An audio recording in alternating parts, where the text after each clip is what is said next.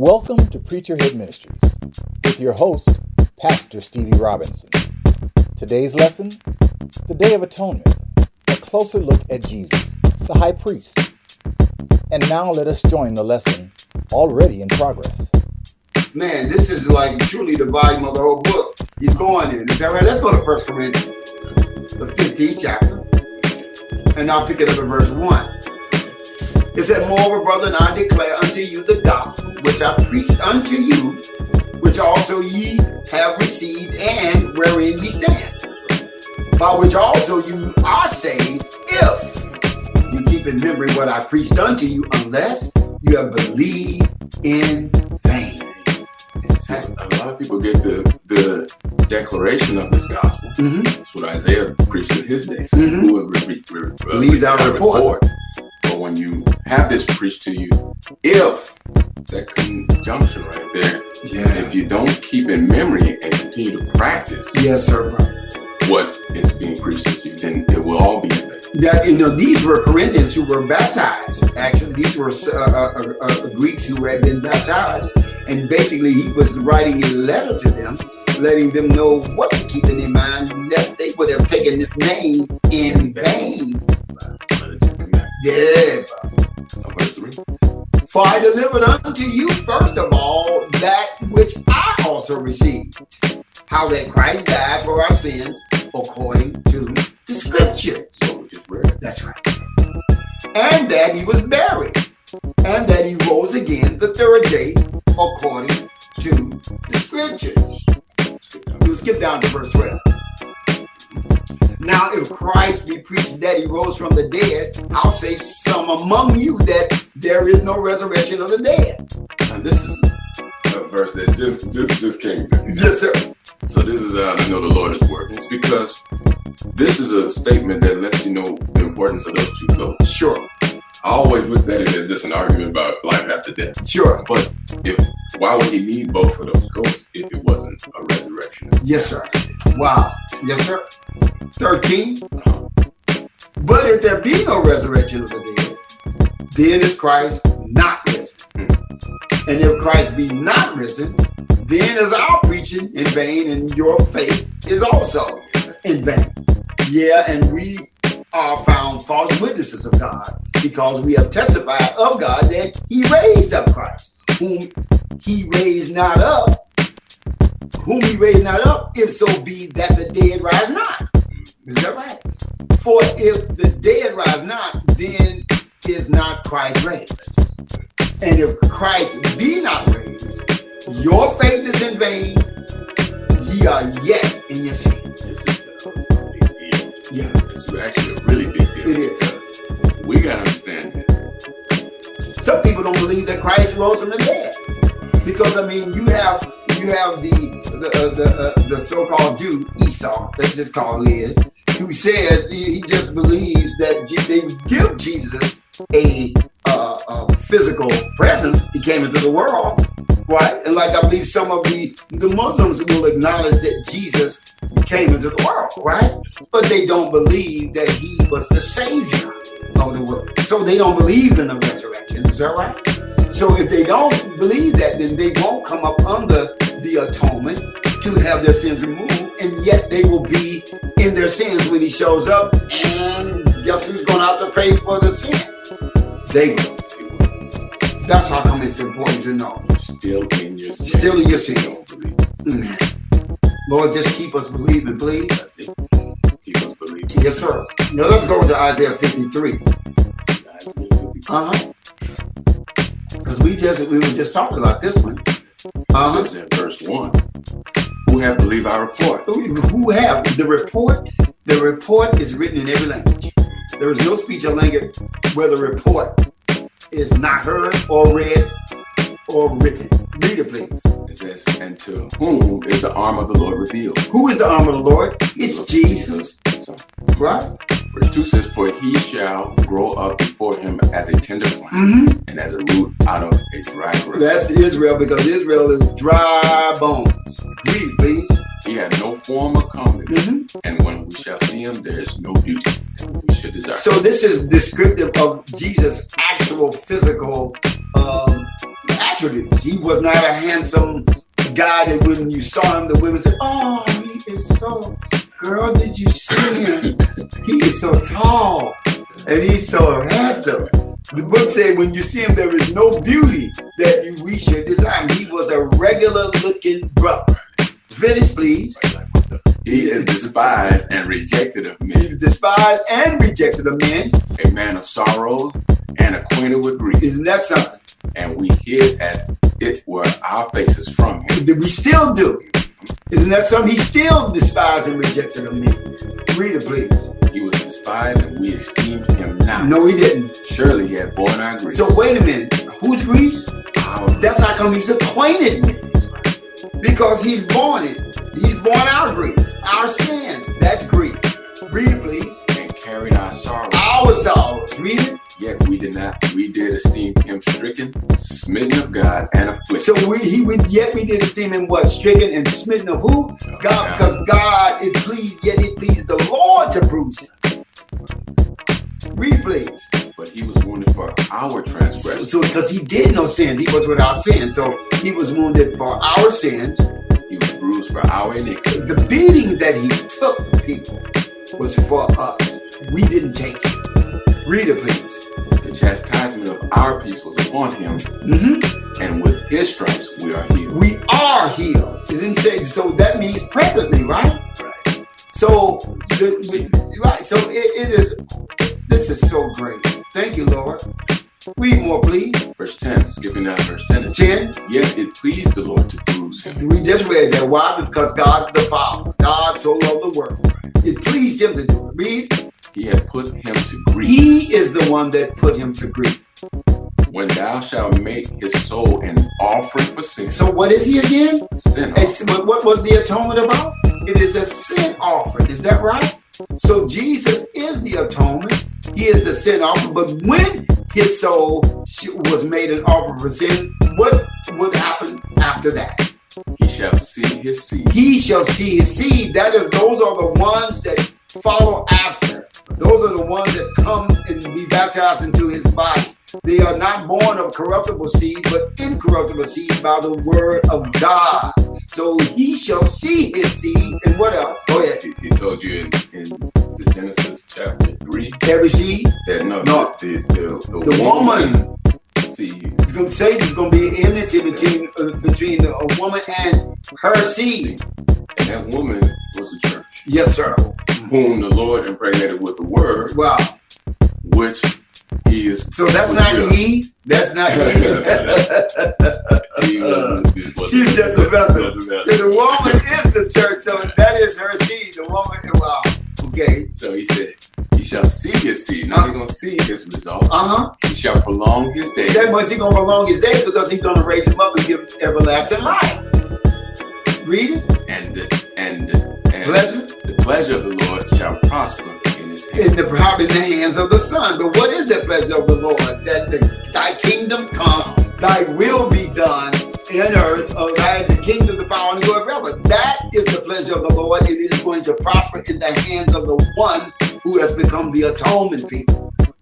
Continue, sir. Verse 11 says, he shall see of the travail of his soul. So the Father is going to see the beating and travail of his soul. And shall be satisfied. And he's going to say, man, well done, my faithful servant. Isn't that something? He's going to be satisfied when he got, because it said it pleased the Lord to bruise him, right?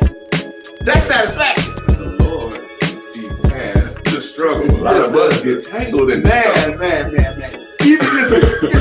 Even Jesus got tangled up in the struggle. Now you understand, I keep saying on the night that Jesus came into the world to do this, right? His zeal was for 3.5 years. He was like turning over tables and preaching God. But on the night that it came from to do this, he wanted out. That's how hard it was. Isn't that something? So he said he going to see the travail of his soul. Is that what he said? And shall be satisfied. And shall be satisfied. Go ahead. By his knowledge shall my righteous servant justify many. Wait, justify many. Wait, justify once again is to please again, because what? We're destroyed for lack of what? Knowledge. So that's how come we are destroyed. So, and we will stay destroyed as long as we remain unjustified. And we perish for lack of peace. So we can't see past the struggle. No, sir. Nah.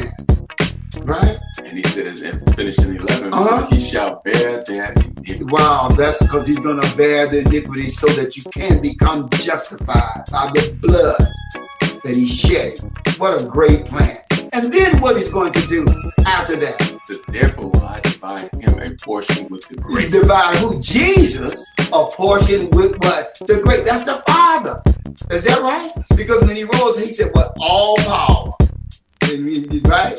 He was with the great then.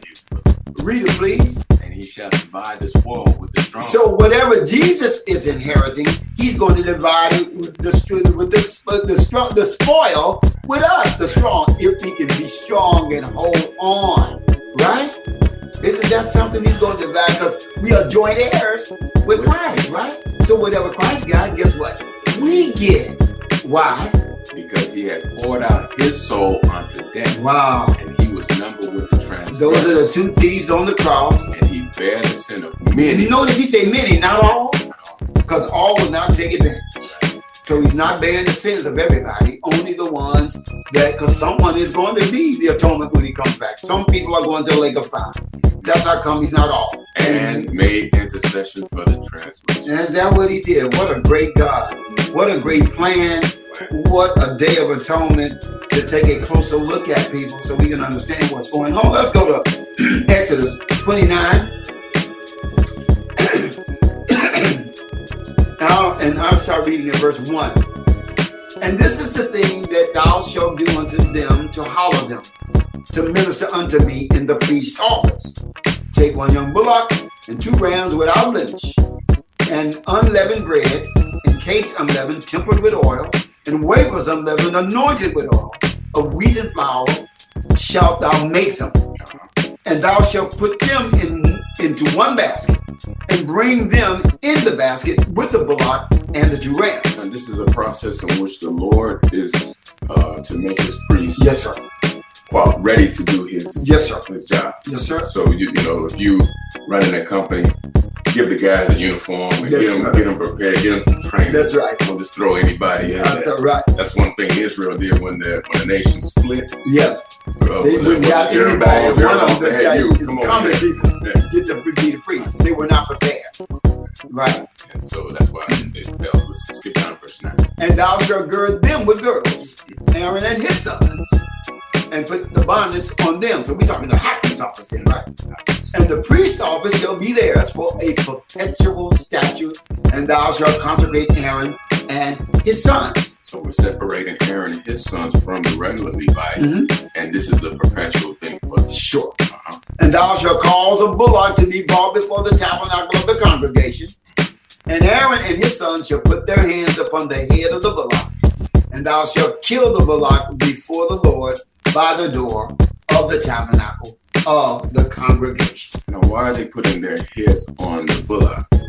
That's one thing that represents putting the sins on this. Yes, sir. This sacrifice. Yes, sir. And this is exactly what Jesus did. He put all the sins on him. And you notice how particular God is with what he wants done in terms of the protocol. What in terms of everything, like you make sure you put it into the basket, not only lay it on the side, outside of the basket. Everything, you know, is just Aaron and his sons, right? Because anybody else that did this was considered a stranger, even if he was another Levite, and they would die on the spot. Isn't that something? Well, let's try to go take a closer look and see at this atonement and see what it means. Hebrews 9, and we're going to pick it up at verse 1. Hebrews 9 and verse 1. Where it reads, Then verily the first covenant had also ordinances of divine service and a worldly sanctuary. That's what we were just reading. We were reading about the worldly sanctuary. Go ahead. For there was a tabernacle made, the first wherein was the candlestick and the table and the showbread, which is called the sanctuary. Go ahead. And after the second veil, the tabernacle, which is called the holiest of all. After the second veil, the tabernacle, which is called the holiest of all. Read, please. Which had the golden censer and the ark of the covenant overlaid round about with gold, wherein was the golden pot that had manna, and Aaron's rod that budded, and the tables of the covenant. So that's the 10 Commandments, right? So everything was in here was specific. Is that right? Read it, please. And verse 5 says, and over it the cherubims of glory shadowing the mercy seat, of which we cannot now speak particularly. Why? Because they had lost the Ark of the Covenant. No one knew where it was in the days of Paul. And like no one knows where it is now. It is said it's in Ethiopia. Right, but then it doesn't make a difference, right? Because it doesn't mean nothing. Even if you did have it, it's irrelevant. Right? Verse 6, sir. Now when these things were thus ordained, the priests went always into the first tabernacle, accomplishing the service of God. That's the regular priest we're talking about. Go ahead. But into the second went the high priest alone, once every year, not without blood. Not without blood, right? What did he do with the blood? Which he offered for himself first and for the errors of the people. So much for preachers being all of that, right? So, right? That's right. For us. Yeah, we're going to be preachers, right? So, and judgment going to begin at the house, right? So, but the high priest can only go, and you know, because he told Aaron, right, don't come in at all times, right? So this is let you know this is the time that he was talking about that day. We're talking once a year, but and when you come back here, have some blood, right? Right, which he offered for the errors of the people, the sins of the people. Verse 8. The Holy Ghost is signifying that the way into the holiest of all was not yet made manifest, while as the first tabernacle was yet standing. So the way it was not the way into the holiest of all, that's Jesus again, or to the Father even, was not yet made manifest, while that particular Ark of the Covenant, tabernacle, tent, all of the things that were in it, the bread, the showbread, was standing. So as long as it existed, the way to get into the Father was not manifest. Continue, please. Verse 9 says, which was a figure for the time then present. So it was just a figure for the time then present. Finish, please. In which were offered both gifts and sacrifices that could not make him that did the service perfect. So the high priest would get, even when he did it, it was still a formalism, right? As pertaining to what? As pertaining to the conscience. So because that's what you got to do. Your mind got to be right, right? Because so it could never make your mind right. Is that what it right? Even though they did it, but it could never make your mind perfect toward God while this particular tabernacle tent was standing. Which stood only in meats and drinks and divers washings and carnal ordinances imposed on them. Wait a minute, it was an imposition? So it was imposed on them until when? The time of Reformation. To reform it, we got to do something new. Is that right? Because this is the first covenant we're talking about, right? Wow. Keep reading. 11 says, but Christ being come and high priest of good things. So we understand that Aaron and his sons were just loaning, they were loaned the priesthood, right? Until the time of reformation. It was the schoolmaster to bring you to the real high priest, right? But Christ being come high priest of good things to come, because those things were just a shadow of good. What you gonna read that too, right? I know I'm going before the car, right? Right, go ahead. Good things come by a greater and more perfect tabernacle. Oh, but perfect tabernacle. Also, this is whatever tabernacle this is, it's not physical. Go ahead. That is to say, not of this building. Go ahead. Neither by the blood of goats and cows, but by his own blood he entered in once into the holy place, unto the having obtained eternal redemption. The eternal redemption for us. So therefore, when you come up under this blood, you can get an eternal redemption. Skip down to verse 22, sir. And it says, and almost all things are by the law purged with blood. And without shedding of blood is no remission. So now we understanding here that if you do not get your sins remitted or removed by the blood of Jesus, it's going to be removed, but it's just going to be removed by Jesus' blood. Someone's blood is going to pay. Read it, please. Verse 23 says, it was therefore necessary that the patterns of things in the heavens should be purified with these. So wait a minute. So everything they were doing on this earth in terms of the blueprint is a pattern of something else that already exists in heavens. So it was necessary that the patterns of the things in heaven should be purified with these things. Go ahead. But the heavenly things themselves with better sacrifices than these. That's Jesus. Wow. For Christ is not entered into the holy places made with hands, which are the figures of the true. So it was only a figure of the true, actual sacrifice. But where is he entered into? But into heaven itself, now to appear in the presence of God for us. So wait a minute, to appear in the presence of God for us, because he's making intercession. Go ahead, sir.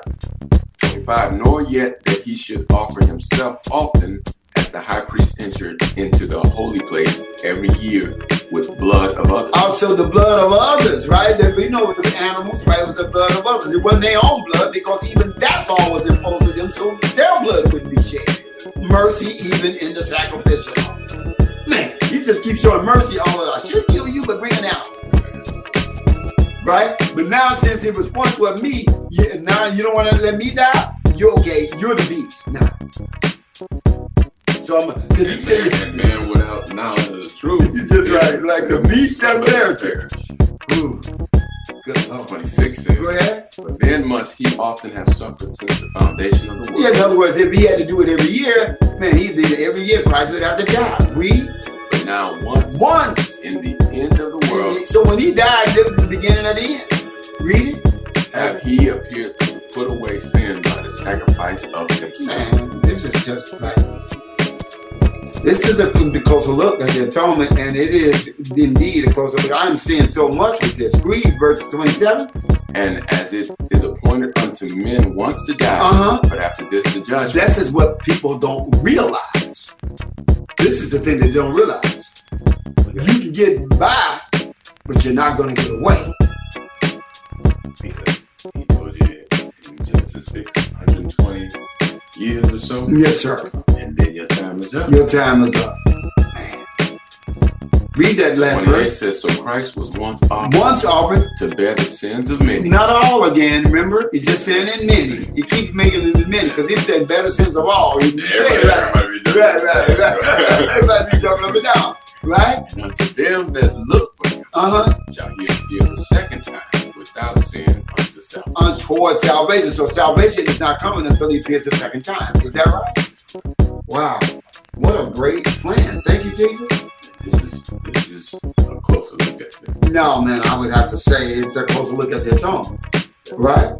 Let's go to Hebrews, the 10th chapter, sir. Hebrews, the 10th chapter. Is that right? You got Matthew? Let me see. What? Yeah, this is. You're right. Matthew, I'm sorry. Look at Matthew chapter 26, just one quick verse. Yes, sir. Because it's going to say the same, one of the key words. It said, for this is my blood of the New Testament, which is shed for many for the remission of sin. Oh. Yeah, man, we done read that 3 times. So many people get the message, say, wow, man. It doesn't have to go that way. It doesn't have to go that way. I'm calling you, everybody, right? Hebrews 10, and I'll read at verse 11. And every priest, standing daily, ministering and offering oftentimes the same sacrifices, which can never take away sins. But this man, after he had offered one sacrifice for sins forever, sat down on the right hand of God, from henceforth expecting till his enemies be made his footstool. So this is simple stuff that we're reading. The Levitical priesthood was pretty much something that for us to see exactly what the Lord's plan was. Yes. So from us reading it, since we weren't in that generation, we are seeing what his actual plan was. Yes, sir. In the spiritual through Jesus Christ. Yes, sir. And what those, a great plan. And those that were probably living in it couldn't even see it. They couldn't even see it.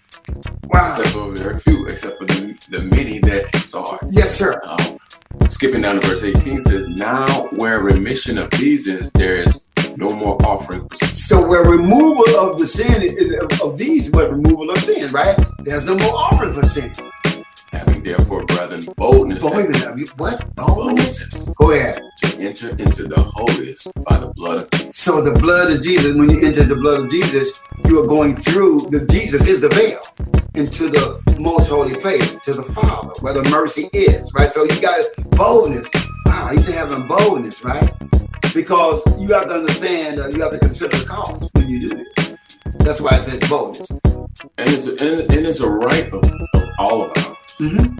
We see, and I'll say this. When we look at this part of the Word of God, Mm-hmm. we're looking at the recovery process. Yes, sir. The recovery is getting back to the kingdom. Yes, sir, bro. That we had it first, right? We had it first. Wow. And explain that. What do you mean we had it first? Well, when Adam was given the kingdom, he rebelled. Yes, sir. So he was a king. He was a king. Mm-hmm. And he rebelled and moved away from the Lord. Therefore, the Lord took everything away. And that is why we need to be salvaged. And also, the Lord, through his own word, said, in the day that you eat this, you shall die. So not only did the kingdom get snatched from him, Wow. he could have lived like a vagabond on a homeless man on earth. Yeah. But the Lord also killed him. He killed him. And mercy was in that. And mercy was in that because it wasn't the second. No, which he should have got. But that's real mercy, because the angels sinned too, did they not? Did they break the same? What is sin? Transgressing the law. So they didn't break a different law than Adam, right? Oh, the rest of us are breaking, right? But what penalty did they get? They got the lake of fire, right? You didn't get that, right? Why? Because he so loved you so much. That's the mercy. So in making you mortal, killing you, it was a mercy killing. And with that, now the Lord has to salvage us. Yes, and that's what this lesson is about. Yes, sir. But it's also basically to get us back to where we were on our throne, rulers of this earth. Back on the throne. So when he says that, what does the scripture say here? When he says that having boldness, Yes, sir. this is a right of yours. If you put yourself under the blood of Jesus, you have the boldness to walk to him with mercy. Yes, sir. If you walk in circumspect. Yeah, careful. You have the boldness to ask for what you need. Yes, sir, bro. You have the boldness to, like your children and my children, won't hesitate to ask for what they need. Especially if they have obeyed you. Especially they don't. Right. They will be relentless, pulling on We you. see that on common television. Sure. Dad, I got all A's. Where's my car? You said you're going to give me the bicycle with the tassels on it. Where? You know, I did it, right? Right. See, and great analogy. Because see, men lie. Well, son, I didn't didn't get my check like I was supposed to, or whatever. God can't lie. So this is the great thing about it. So he told you to come, let us come boldly before the throne of grace, right? That we may receive grace to help in the time of need, right? It says 20, by a new and living way which he have consecrated for us through the veil, that is to say, his flesh. Is that right? And having a high priest over the house of God, let us draw near with a true heart in full assurance of faith. Man, I believe I'm going to get this. I'm assured, right? Because you have obeyed and you know God can't lie. And if you ask him for what you need, if it's according to his will, he is going to give it to you. Is that right? Full assurance of faith, having our hearts sprinkled what? From an evil conscience. Because he told you that blood of the bulls and goats could not make the one that did it perfect as pertaining to what? The conscience. But this blood will, your hearts are sprinkled from an evil conscience, and our bodies washed what? With pure water. Oh boy, this is such a great thing. Let's go to Psalms 119. I'll read it, but it says, God, at verse 73, God, thy hand hath made me and fashioned me. This is Jesus talking. Give me understanding that I may learn thy commandments. Isn't that something? Read, please. They that fear thee will be glad when they see thee. Because those that, when all the multitudes that were following Jesus, they knew it was the ones that believed. They knew it was the ones that the prophets had spoken of. So they were glad when they saw him. Why? Because I have hoped in thy word. And so did they, and so do we. Go ahead, please. Let those that fear thee turn unto me. So he said, Lord, let those that fear thee, Father, turn unto me, because you cannot come to Jesus unless the Father draw you, right? Go ahead. And those that have known thy testimony. Known thy testimony. So you have to know the word of God. You have to have knowledge so that you will not be destroyed. Let's go to St. John 6 chapter. And pick it up verse 44. And I'll read it for you. No man can come to me except the Father which has sent me draw him, and I will raise him up at the last day.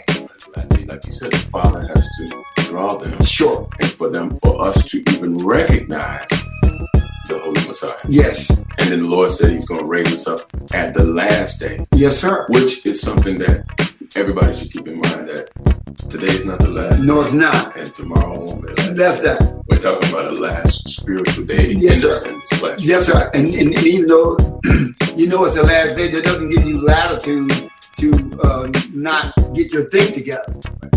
You know, because some things are, well, you know, hey, you know, I know that the Great Tribulation haven't started yet, and I'm looking at the signs, but you haven't quite got your thing together. The Lord told you your time is always. Just because you know about its time period doesn't mean that you're going to have to make it there. Right? It is written in the prophets, and they shall be all taught of God. Every man, therefore, that have heard and have learned of the Father cometh unto me. Isn't that something? Right. That's something. But this is good stuff here. Let's go to St. John, the 10th chapter, and I'll read for you. Okay. Verily, verily, I say unto you, he that entereth not by the door into the sheepfold, but climbeth up some other way, the same is a thief and a robber. There's no man that owns a house unless he's locked his keys and can climb up the window. Yes, sir. So you see that, then you already know. You have a time to treat us as a thief and a robber. So is that how the Lord going to treat us if we come to another door? Or what is another door? Is that another God? See that? God, another doctrine. Yeah, another Jesus, because there's another gospel, right? By another spirit, right? So you can't. You're trying to get to the sheepfold through that door. It's exercising futility. But he that enters, verse 2, but he that enters in by the door is the shepherd of the sheep. Isn't that something? So he that enters in by the door is the shepherd of the sheep, right? The Lord is your shepherd. Yes, sir. Then said Jesus unto them, Let's skip down to verse 7. verse 7, you're right, I'm sorry. Then said Jesus unto them, verily, verily, I say unto you, I am the door of the sheep. All that ever came before me are thieves and robbers, but the sheep did not hear them. Right. I am the door. We have a lot of people that have come pretending or claiming to be the door. Yes, sir. And a lot of these have dressed themselves even almost like the Lord. Yes, sir. And have fooled and have gotten a lot of people. Millions and gazillions. So the Lord said that his true sheep have not heard that. No, they have not heard. But They knew that he was, you were singing. yeah. And when somebody, you can sing somebody's tune, but they'll know that ain't James Brown. Yes, sir. He's doing a good job, Right. but that's not James. That's not James Brown. Right. So the sheep know the Lord's voice. Yes, sir. I can hear that melody right there. Yes, sir. Okay, keep going. He's at verse 9. Uh-huh. I am the door. By me, if any man enter in, he shall be saved and shall go in and out and find pasture. See, he go in and out. Wow, that's cold. That means he's giving you freedom and liberty. That's what Liberty. you was a king. Liberty in Christ Jesus. In and out, wherever you want to go. Wow, that's something. Thank you for that one. On the Joel chapter 2. All right, where we at Joel chapter 2? Let's look at it, please. Verse 10, I'll read. It says, the earth shall quake before them. The heavens shall tremble. The sun and moon shall be dark, and the stars shall withdraw their shine. This is the second coming of the Lord, actually. And this is, if we look in this chapter, it's talking about the coming of the Medes and the Persians upon the seat of the beast, as we read last week. But it's giving you also the signs of, like we did in the day of the Lord. The sun and the moon shall be dark. So we know what time it is. It's the day of the Lord. Go ahead. And the Lord shall utter his voice before his army, for his camp is very great. but he is strong that executed his word. Go ahead. For the day of the Lord is great and very terrible. Now we dealing with the atonement, but we back at the day of the Lord again. We've done 2 lessons back in a row, but we dealing with atonement. But we see here that the Lord is coming. The day of the Lord is the day of atonement that he's coming. Right? Finish it, please. It says that who can abide? So who can abide? Because it told you in that Revelation, so who gonna be able to stand? Only the righteous, right? Go ahead. Now he's giving you a tip. Here's a godly tip. I like to call this. Go ahead. Therefore also now, saith the Lord, turn ye even to me with all your heart. How? And with fasting. So turn with fasting. And with weeping. And then weeping. And with mourning. Oh, boy. So when you understand this, then you will be sorrowful. Blessed are they that mourn. Right? Right? So now that you know that these things are evident, turn to the Lord with fasting, with weeping, and with mourning. Go ahead. And rend your heart and not your garment. In other words, change your heart. That's going to change your outward appearance. Rend your mind. Go ahead. And turn to the Lord your God. Go ahead. For he is gracious and merciful, slow to anger. Man, not slow to anger. That don't mean, but when you get into that point, hey, there's no remedy. But he's slow to get there. Read. And of great kindness. Of little kindness, right? Great. Oh man. Great kindness. And what will he do when you turn? And repented him of the evil. So he had a determination to do something to you. But he sees you turning with your whole heart, with fasting and weeping and mourning, and the evil that he was certainly going to send on you, he says, angel, don't do it. He's changing his, I see him changing his ways. He showed us an example of that with during Jonah. Yes, he did. He was going to destroy them. Yes, he was. They went into what? Fasting. Man, you know what? It told you in Jonah, the king fasted, he made the cows and the beasts fast. That's it.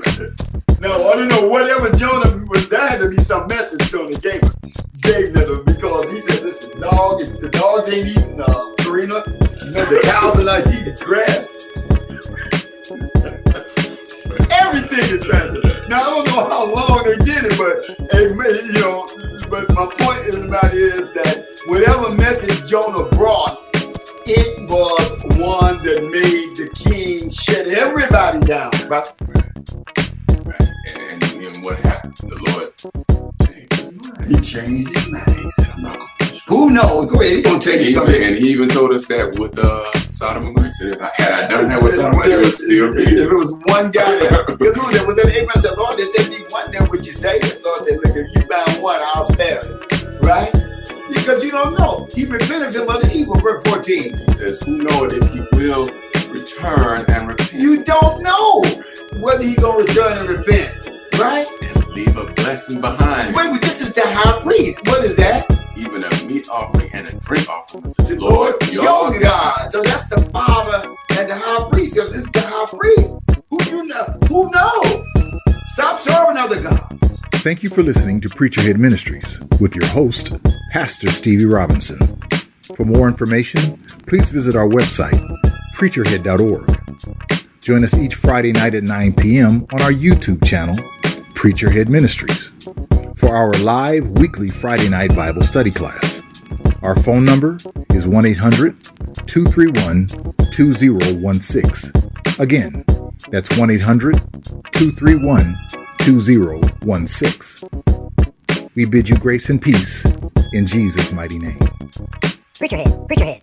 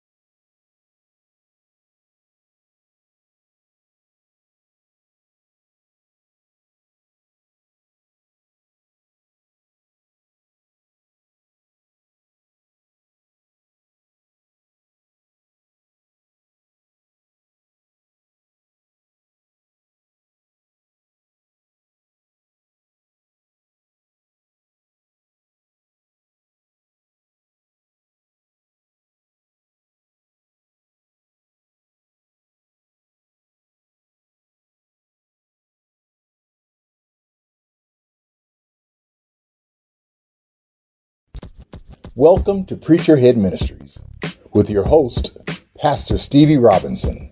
Today's lesson, the Day of Atonement, a closer look at Jesus, the high priest. Well, welcome to Preacher Head Ministries. Hi, you guys. This is Brother Nehemiah. The name of this lesson is the Day of Atonement, a closer look. A closer look.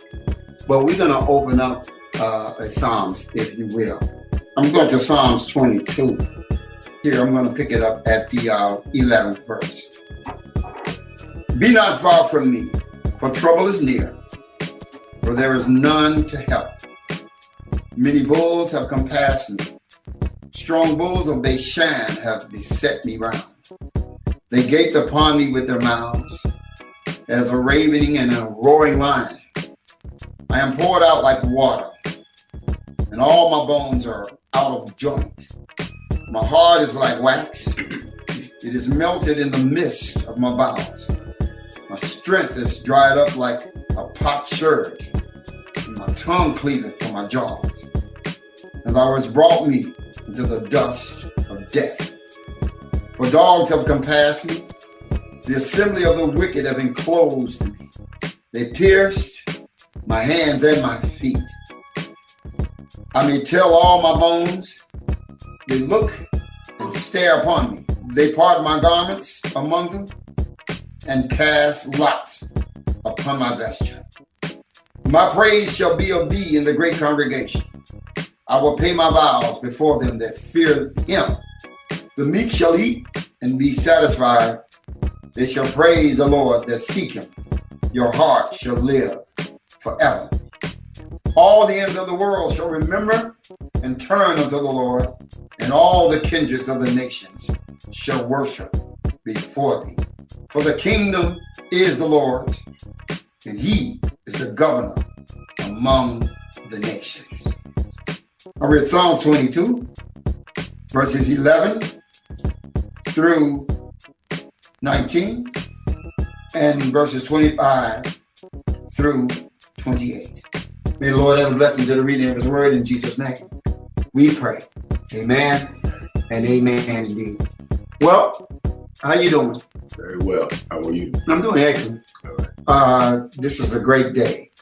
It's great because it is symbolic of the Lord coming to be the propitiation for the whole world and to give everybody in this world, all the inhabitants of the earth, a chance to have their sins remitted and removed, to have them atoned by the shedding of his blood, because the Father so loved the world that he gave his only begotten Son. St. John 3:16, that whosoever shall believe shall not perish but have everlasting life. That is what the initiative and will of God is. So this Day of Atonement, I'm going to take a closer look at it, because if you are a Christian, then you should be doing this no matter where you are in the world. If you're aligning yourself to Christ and Christianity, then it is imperative that you understand the importance of this day here. Would you agree?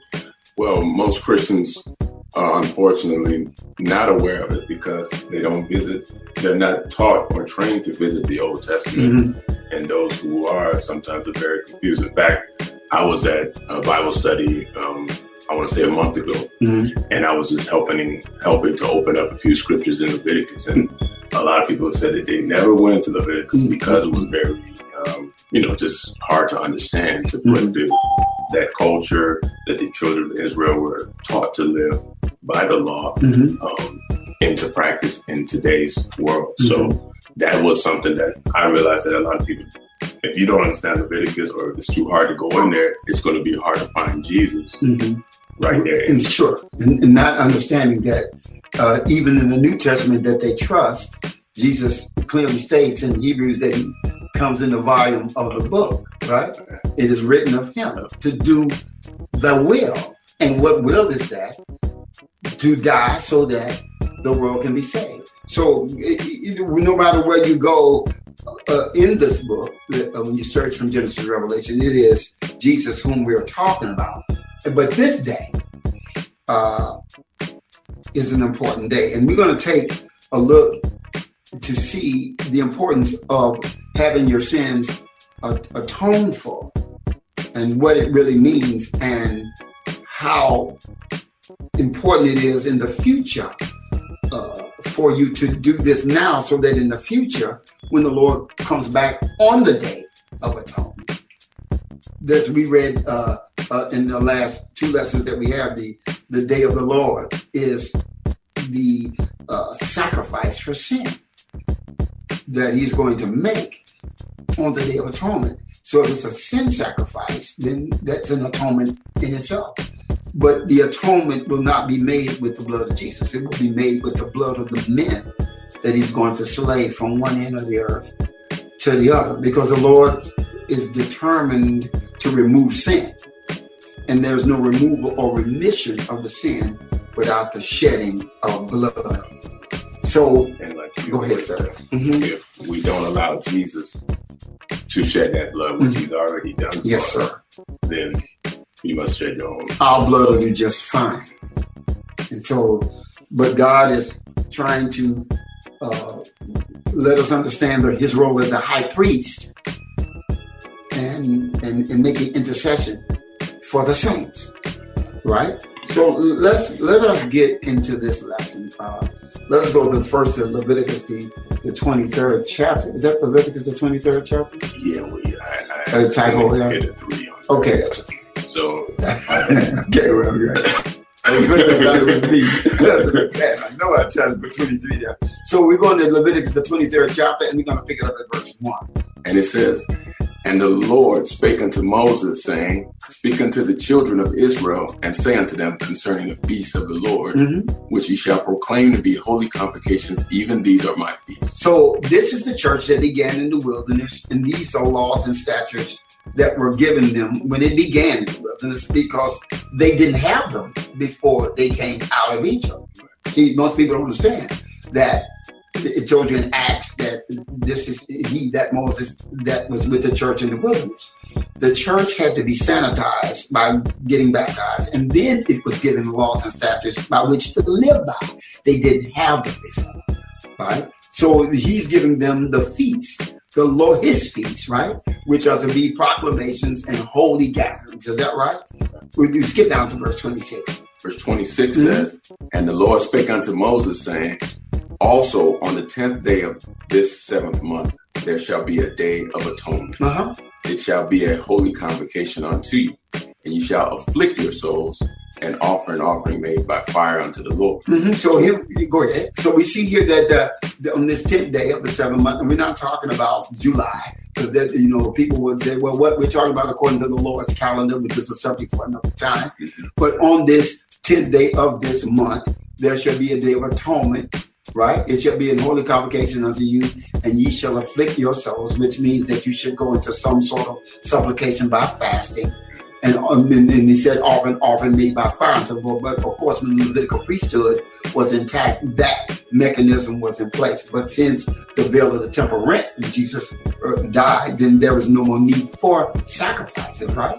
But we see that these things were a schoolmaster, actually, to bring you to the ultimate sacrifice, right? And in Galatians 3, it tells you, right? The law was the schoolmaster, right? They don't understand that this is the schoolmaster, right? Verse 28, please. 28 says, "And ye shall do no work in that same day, for it is a day of atonement, to make an atonement for you before the Lord your God." So we see here that this day of atonement is a day of atonement for what? For you. Is that right? Is that what it's saying? It's a day of atonement to make an atonement for you, right? Read, but let's skip down, please, to 29. 29 says, "For whatsoever soul it be that shall not be afflicted in that same day, he shall be cut off from among his people." Now, this is early in the church's infancy, when he's giving the laws and statutes by which they are to be governed by, and the order that should be kept in the church. Whatsoever soul, and it was a mixed multitude, it was an international church that came out, predominantly Israel, but we know that strangers had joined themselves on to the Lord in that particular great tribulation that happened in Egypt, right? So just like it will be in the future, because this is nothing new. We're going to say, But whatever soul it be, whether it was an Israelite or whether it was a stranger who did not afflict his soul, they would be cut off, meaning killed by God. Continue, please. And verse 30, and it says, and whatsoever soul it be that doeth any work in that same day, the same soul will I destroy from among his people. So the Lord is letting you know that he is the one that will be issuing out the severity of you not keeping this, right? He will destroy you among his people, right? Continue, he say. 31 says, ye shall do no manner of work. It shall be a statute forever throughout your generations in all your dwellings. So this day should be a day that if you are working, you have a job that you shouldn't be doing no manner of work. That means even if you're not going to work for your boss, you should be doing no washing of the dishes or no or cutting the lawn or no nailing up the frame of the pictures or whatever it is that you do. No manner of work throughout your generations. That means that it's supposed to be done from generation to generation, no matter where it is that you live. Is that right? Continue. 32. It shall be unto you a Sabbath of rest. And ye shall afflict your souls. In the 9th day of the month at even, from even unto even shall ye celebrate your Sabbath. So it is a Sabbath. Is that right? Yes. At the 9th day, so when the sun goes down at even on the 9th day, you're into the 10th day. So if people say, well, that seems confusing. Now, no, you have to understand that it's the evening and the morning that make the day, according to Genesis, right? So here we see that this atonement is given among the feast days, along with the commandments, along with the statutes and judgments in which the church is to live by and to serve God according to his holy ordinances. Is that right? Now, so it is a fast. But we're going to take a closer look at the fast, the mentality in which you should have when you fast, and when you're afflicting your soul, because we should fast often, not just on this day, first of all. But this is a day when you don't have a choice. If you are going to enter into God's kingdom, once you know about it, you should be urgent to do it. We're going to Isaiah 58 to take a look at how a fast should be done and what mindset should be done, even on this day. So we're going to take a look at something. You want me to read it? Sure. Mm-hmm. We're going to go to Isaiah 58. And we'll start at verse 1. It says, cry aloud, spare not, lift up thy voice like a trumpet, and show my people their transgression and the house of Jacob their sins. So the first thing we're supposed to do is cry aloud. Be vocal about teaching God's righteousness. Sure. And letting the people know what they're doing wrong. Exactly. You don't have to be all in your face. Yes, sir. But you do have to be matter of fact about showing them what they're doing wrong so they can correct themselves. And this is what he's telling Isaiah to do to these people. Yes, sir. Verse 2. Yes. Yet they seek me daily and delight to know my ways as a nation that did righteousness and forsook not the ordinance of their God. They asked of me the ordinances of justice. They delight in approaching to God. Now, the Lord is specifically speaking to the house of Jacob. Yes, he is, sir.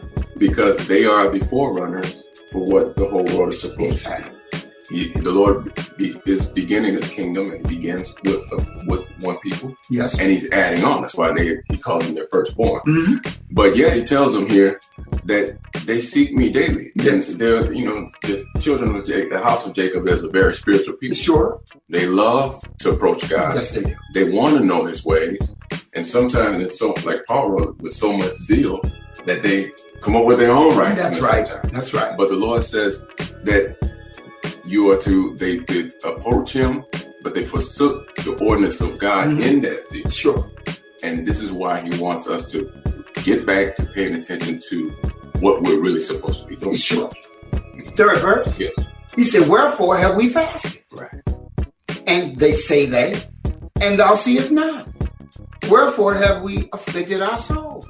And there's a connection right there from a lot of people sometimes don't think that afflict your souls on the Day of Atonement means fast. That's right. But we see it connected right there. It's where have we directly.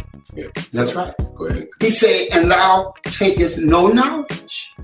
Behold, in the day of your fast, you find pleasure and exact all your labors. Yeah.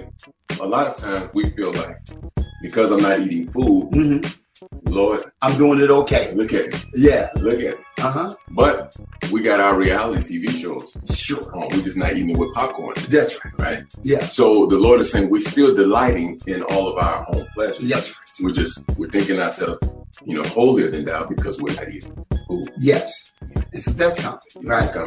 Sure. Yeah. Because you're exacting all your labors. Basically, it's a selfish, it's a fast that's not regarded because it's a selfish fast and not a selfless one. Right? Verse 4. Yes. Behold, ye fast for strife and debate, and to smite with the fist of wickedness. Ye shall not fast as ye do this day to make your voice to be heard on high. Right.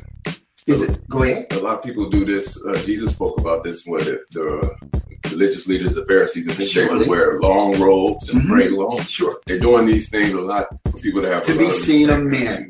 Sure. And he said that's their reward. That's their reward. And the same people that fast, they're doing the same thing. Yes. To show people I'm serving God. Yeah, I'm serving God. And that's their reward. That's their reward. And the Lord, so we see that that's when Jesus showed up. That was nothing new.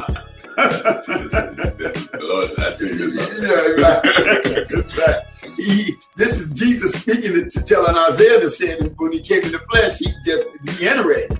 But he said, you're not going to make your voice to be heard on high with such a fast, with the mindset of such a fast. At verse 5, is it such a fast that I am chosen? A day for a man to afflict his soul? Is it to bow down his head as a bulrush and to spread sackcloth and ashes under him? Wilt thou call this a fast and acceptable day to the Lord? And would the Lord call that acceptable? No, he said he's not accepting it. Yeah, bulrush, a bulrush is like, it's a plant, actually. It's a weed or a shrub, but it's a solitary weed. I looked it up, right? It's the weed that sits in a wet marsh, but it sits solitary. So he said, when you're fasting like a bulrush, it has nothing to do with no one else. It's just you, right? It's not for nobody else, right? So you bow down your head as a bulrush. Will you call this one? Verse 12. Another thing I just want to add before we read verse 12 is that he tells us, even in verses, we don't have to post it, but verse 6 and 7, how a true fast is. Okay, well, you want to read it? Yeah, I'll read it. Let's go read it. It says, is not this the fast I have chosen to loose the bands of wickedness? Also, the fast that is acceptable now, because he told you prior to verse 6, the one that is totally unacceptable. But it is a fast, is that right? So you are not eating and you are not right? But he's saying this is a waste of time. It's in vain. Read it. He said to loose the bands of wickedness. So that's what the fast should be to loose the bands of wickedness. To undo the heavy burdens. To undo the heavy burdens. Wait, so the undo means a heavy burdens on not you, on somebody else. This is servitude, right? Sure. This is not as a bulrush, not bulrush of being solitary. This is a servant's mentality. Go ahead, sir. And to let the oppressed go free. To let the oppressed go free. So this sounds like spiritual warfare that you are engaging into, right? Through fasting. Read it, please. He said, and that ye break every yoke. Wait a minute, that who breaks every yoke? It's you. So when you're fasting, then you are fasting for the power of God to undo heavy burdens, to break the yoke in others. Is that right? Is it not to deal thy bread to the hungry? Wait a minute. Whose bread? Your bread. So that means that you are blessed with bread then. Is that right? And you're giving it out to people who are homeless, who are hungry, who are needy. This is a servant's fast, right? Because we are servants of God. Is that right? Read, please, sir. And that thou bring the poor that are cast out to thy house. Wait a minute. You have a house? So that means that someone doesn't have one, right? So your fast should be totally to help those who are less fortunate than you are. Is that what your fast should be about? Right. So this is the mind of Christ. Is that right? Because in Philippians, I was going to segue to Philippians, it says, look not on thine own things, but also on the things of others. Is that right? It said, let this mind be in you, which also was in Christ Jesus. Is that right? So now we've identified that the mind of Christ is not new. Even in fasting, this is the mind that we should always be fasting for. Lord, create in me a clean heart and renew in me the right spirit. Right? Dennis, please, sir. It says, when thou seest the naked, that thou covers him, and that thou hide not thyself from thyself. They tell you hiding yourself, so when you see the naked, that you give them clothes, right? That means you got clothes, right? And that you not hide yourself, what? From thy own flesh. So you know why? Because it is a body that is fitly joined together. Is that right? So I'm my brother's keeper. In the source, right? So that's not nothing new, because when he told Cain, right? Hey, when he killed Abel, he said, listen, when he asked the question, where's our brother? He said, am I my brother's keeper? Yes, you are. The first two brothers that was established, the first two brothers that ever existed on the earth, the instruction of keeping your brother was there. Isn't that something? And this is the mindset we're supposed to have as we go on the fast. That's right. Not to feel all holy and spiritual. Yes, sir. Or to feel like we're the children of the Lord. We're doing what the Lord said. We're supposed to have this humility and this care for our brothers. Care for our brothers who have not been baptized into this body yet. Because like when you weren't baptized into the body, right? Before you start keeping the Day of Atonement and the feast days, right? I'm sure prayers were being made for you by somebody. So the Lord said, pray for all men everywhere. So how could you not pray for everybody to come into this body when that is directly the will of God, St. John 3:16. So every servant of God should be serving God to his brother. Is that right? Now we'll skip down to verse 12. Yes, sir. I'll read for you. Sure. And they that shall be of thee shall build the old waste places.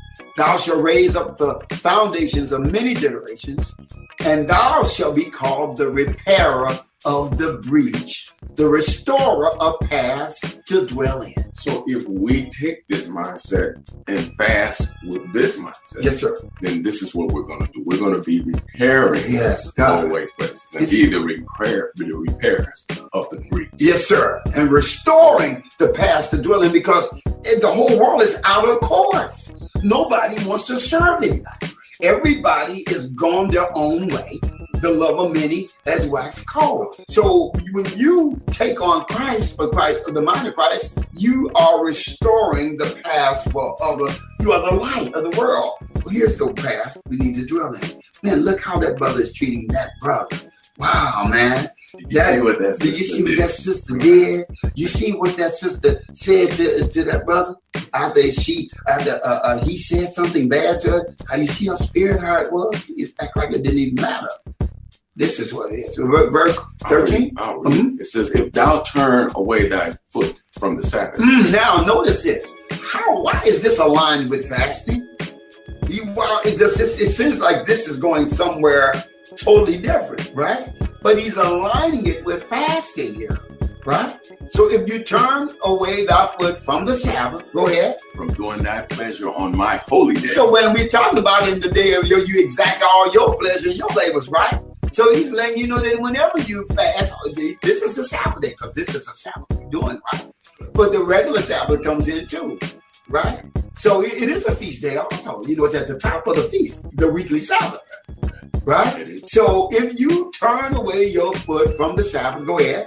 And call the Sabbath a delight. And call it a delight. See, most people, they have the mindset of, man, you gotta hurry up because the Sabbath is coming in. Oh man, is the sun down yet? So it's not a delight to you, right? You need the Day of Atonement. The Day of Atonement, man. Is it coming down? Man, the sun is coming down that fast. Man, instead of the Day of Atonement, I get a chance, Lord, to clean my act up, whatever I thought was clean. Lord, this day you will even clean the secret faults, things that I didn't even know I had. That's what secret faults is, right? So if you turn away from doing thy pleasure on my holy day and call the Sabbath of delight, go ahead. the holy of the Lord, honorable, and shalt honor him, not doing thine own way, nor finding thine own pleasure, nor speaking thine own word. Wow. So this is all should be about the word of God that you live by, right? Particularly on this day. Is that right? What will the Lord do? 14. Then shalt thou delight thyself in the Lord. So now you know you got sons, right? And when they do things that you approve of, you say, son, boy, let me tell you, you make me happy. You my boy, right? I've got sons too, right? Man, hey, I hope y'all keeping the Day of Atonement, because then I always delight in you as a father. Hey, put up this, I throw that in and they watch it, right? Hey. The sons don't always do what you tell them, because look, Samuel was a prophet, right? But he had two scandalous boys, so that's a subject for another time. He say, thou shalt have thy delight in the Lord, and what else would he do? And I will cause thee to ride upon the high places of the earth. The high places of the earth, right? That's something that means among kings and among the princes of this world, which really are nobody outside of God, but he's letting you know where he will place you at to still do the same thing. Fish them in, and feed thee with the heritage of Jacob thy father. What is that heritage, bro? Of Jacob? That's something. So he's going to feed you with the heritage, the inheritance. Is that right? For the mouth of the Lord has spoken. So it's of a certainty, it cannot be void. Is that right?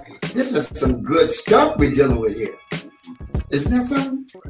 Let's go to 1 Timothy, the 2nd chapter, and we're going to pick it up at verse 1. And I'll read for you. Want me to read? Okay. 1 Timothy 1. The 2nd chapter? Yeah, 2:1. It says, I exhort thee, therefore, that first of all, supplications, prayers, intercessions, and giving of thanks be made for all men. And this is something that a lot of people don't venture into Paul's writing. No, they don't. That's a heavy statement right there. Like we said earlier, Paul was 2,000 years ahead of everybody. Everybody. That's how man out of season. Really, truly, right? But this is the things that Jesus did. So first of all, Jesus is making supplications and prayers and intercessions for us. Yes. And so we also to follow in that, especially once he's taken that light and put it on us. Sure. To make supplications and prayers. When Jesus is the light of the world, right? That's correct. But then he turned around and said, you're the light of the world. Isn't that something? So if he's making, now we know that Jesus is only making intercession for the saints. Is that right? We can read that in Romans, right? So that means in order to get the benefits of the high priest, you have to become a saint. But the Father's love is bigger, because they say, for God so loved the what? That's the difference. But both of them are loving you if you understand it, but he's letting you know in order to get that heritage that we're talking about, you got to be baptized into the body to get the inheritance, right? But the Father wants all to be saved and is not willing that any should perish. So all supplications, prayers, intercession, and giving of thanks be made what? For all men. For kings and for all that are in authority. What do you mean, the police too? And all the presidents? And prime ministers and dictators all over the world? All men. That's right. But here's the reason. That we may lead a quiet and peaceable life in all godliness and honesty. That's why you pray for them. Because if they are out of order and you're in their kingdom, the trickle-down effect is you're going to feel the residuals of that chaos and of that unrighteousness that will be in those kings who are in authority. So your life won't be quiet. And won't be peaceful. No, it won't. For this is good and acceptable in the sight of God, our Savior, who will have all men to be saved and to come to the knowledge of the truth. That's it. Go ahead. And it relates to the Day of Atonement because this is what the Lord is doing. He's interceding for us. Yes, sir. And we, all, like you said, he's given us. He said, you are the light of the world. You're the light of the world. And so, brothers and sisters, just like us tonight, who know this knowledge of the truth, yes, are also to be extending that prayers and intercessions to all those men, even those men who are contrary to themselves. Because it told you, I believe it's in Timothy, that instructing those that oppose themselves. They don't know that they're opposing themselves, but you do. You didn't know that you were opposing yourself when you didn't know about the laws and statutes. But someone who ever preached the gospel to you, and how he did it, hopefully he did it with a meek and humble spirit, it entreated you and brought you in. Is that right? Let's go a step further, take a look at this atonement a little bit more. Because God is atoning for all those who want to be atoned for. Go to Leviticus, the 16th chapter. I'll read for you. Leviticus chapter 16, we're going to begin at verse 2. Sure.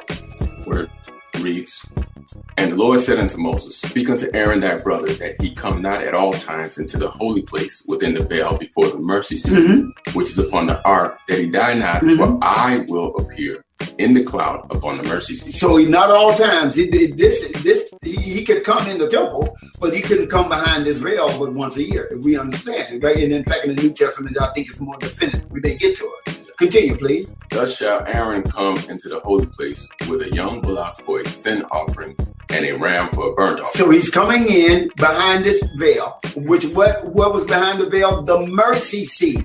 Well, what's mercy? Mercy implies that you have offended. Because if you need mercy, that means you're not in a place where you should be. People don't understand that. But guess what? He said his mercies are renewed daily. But that lets you know that there is a throne, a high priest that you can come for behind on this mercy seat, which is Jesus, right? Right? So continue, please. Okay, we're going to skip down to verse 8. And just for anybody that's new, this scripture here is very instrumental in actually seeing how Jesus really ties into the atonement. Yes, sir. That appears to be something for Old Testament children of Israel, yes. House of Jacob. Yes, sir. Thank you for making that clear. Absolutely. Verse 8 says, "And Aaron shall cast lots upon the two goats, one lot for the Lord and the other lot for the scapegoat." Because here there are two goats that should be brought in. Okay, but the lots are going to be cast for the two goats. One lot is going to be specifically for the Lord, and the other lot is what?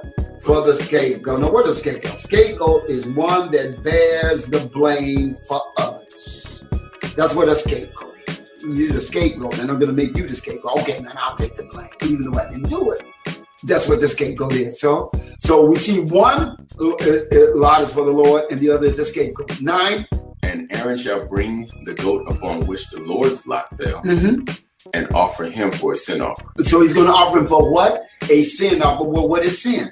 It is the transgression of the law. So it is offered to remove the offense. That you need mercy for. Yes, sir, that you need mercy for.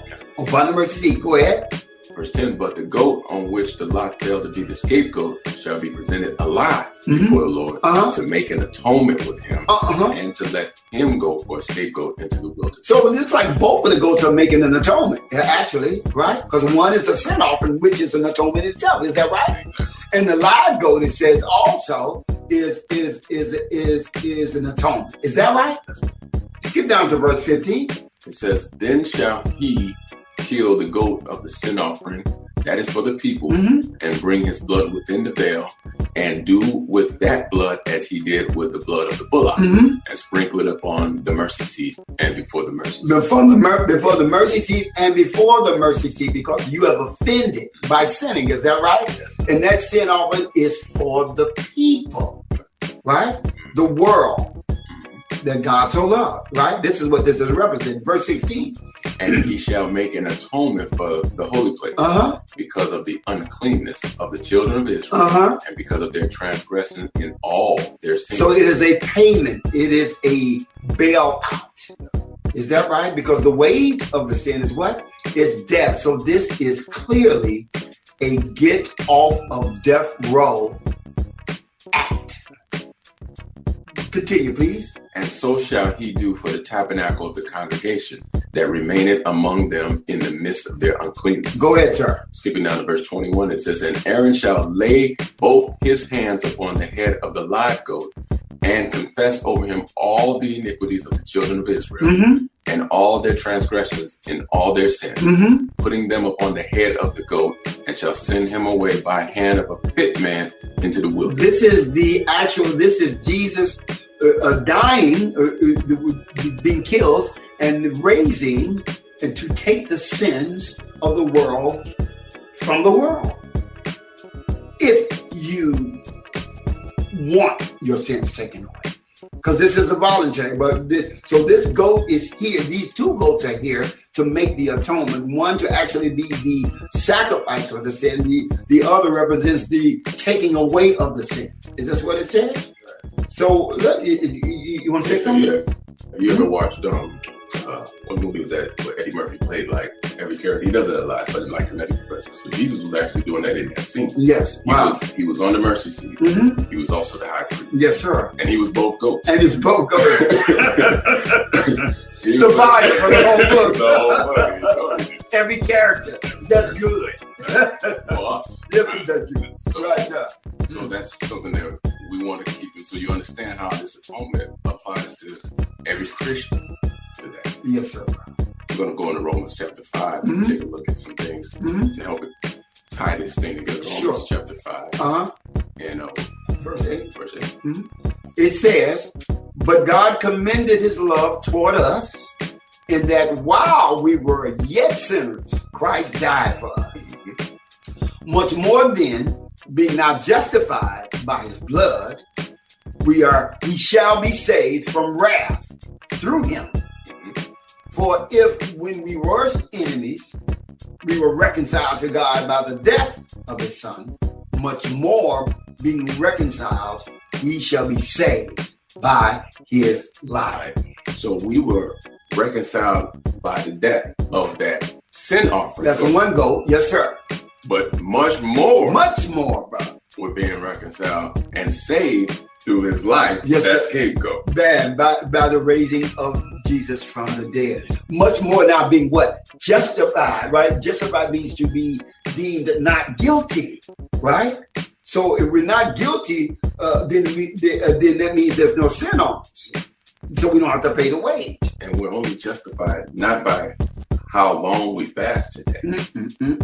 We're justified by his blood. His blood, bro. So if your doorpost back to the Passover, yes, sir, hasn't been covered all the way down to the Day of Atonement, yes, sir, you're not going to be justified. That's right. So that means that you can get baptized, and that's right, bro. That's heavy, yeah. Yeah, that was. I got to get up off the floor.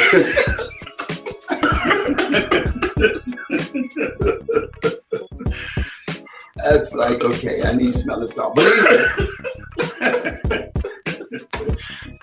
man, the Lord's word is it's so good. Oh my God. St. John 1 and verse 29. 29. The next day John seeth Jesus coming unto him and said, behold, the Lamb of God, which taketh away the sin of the world. That's the second goat, right? Jesus did it. The second goat, right? Laying upon all the sins, right? And letting him go in the wilderness. Is that right? Thank you for listening to Preacherhead Ministries with your host, Pastor Stevie Robinson. For more information, please visit our website, preacherhead.org. Join us each Friday night at 9 p.m. on our YouTube channel, Preacherhead Ministries, for our live weekly Friday night Bible study class. Our phone number is 1-800-231-2016. Again, that's 1-800-231-2016. We bid you grace and peace in Jesus' mighty name. Preacherhead.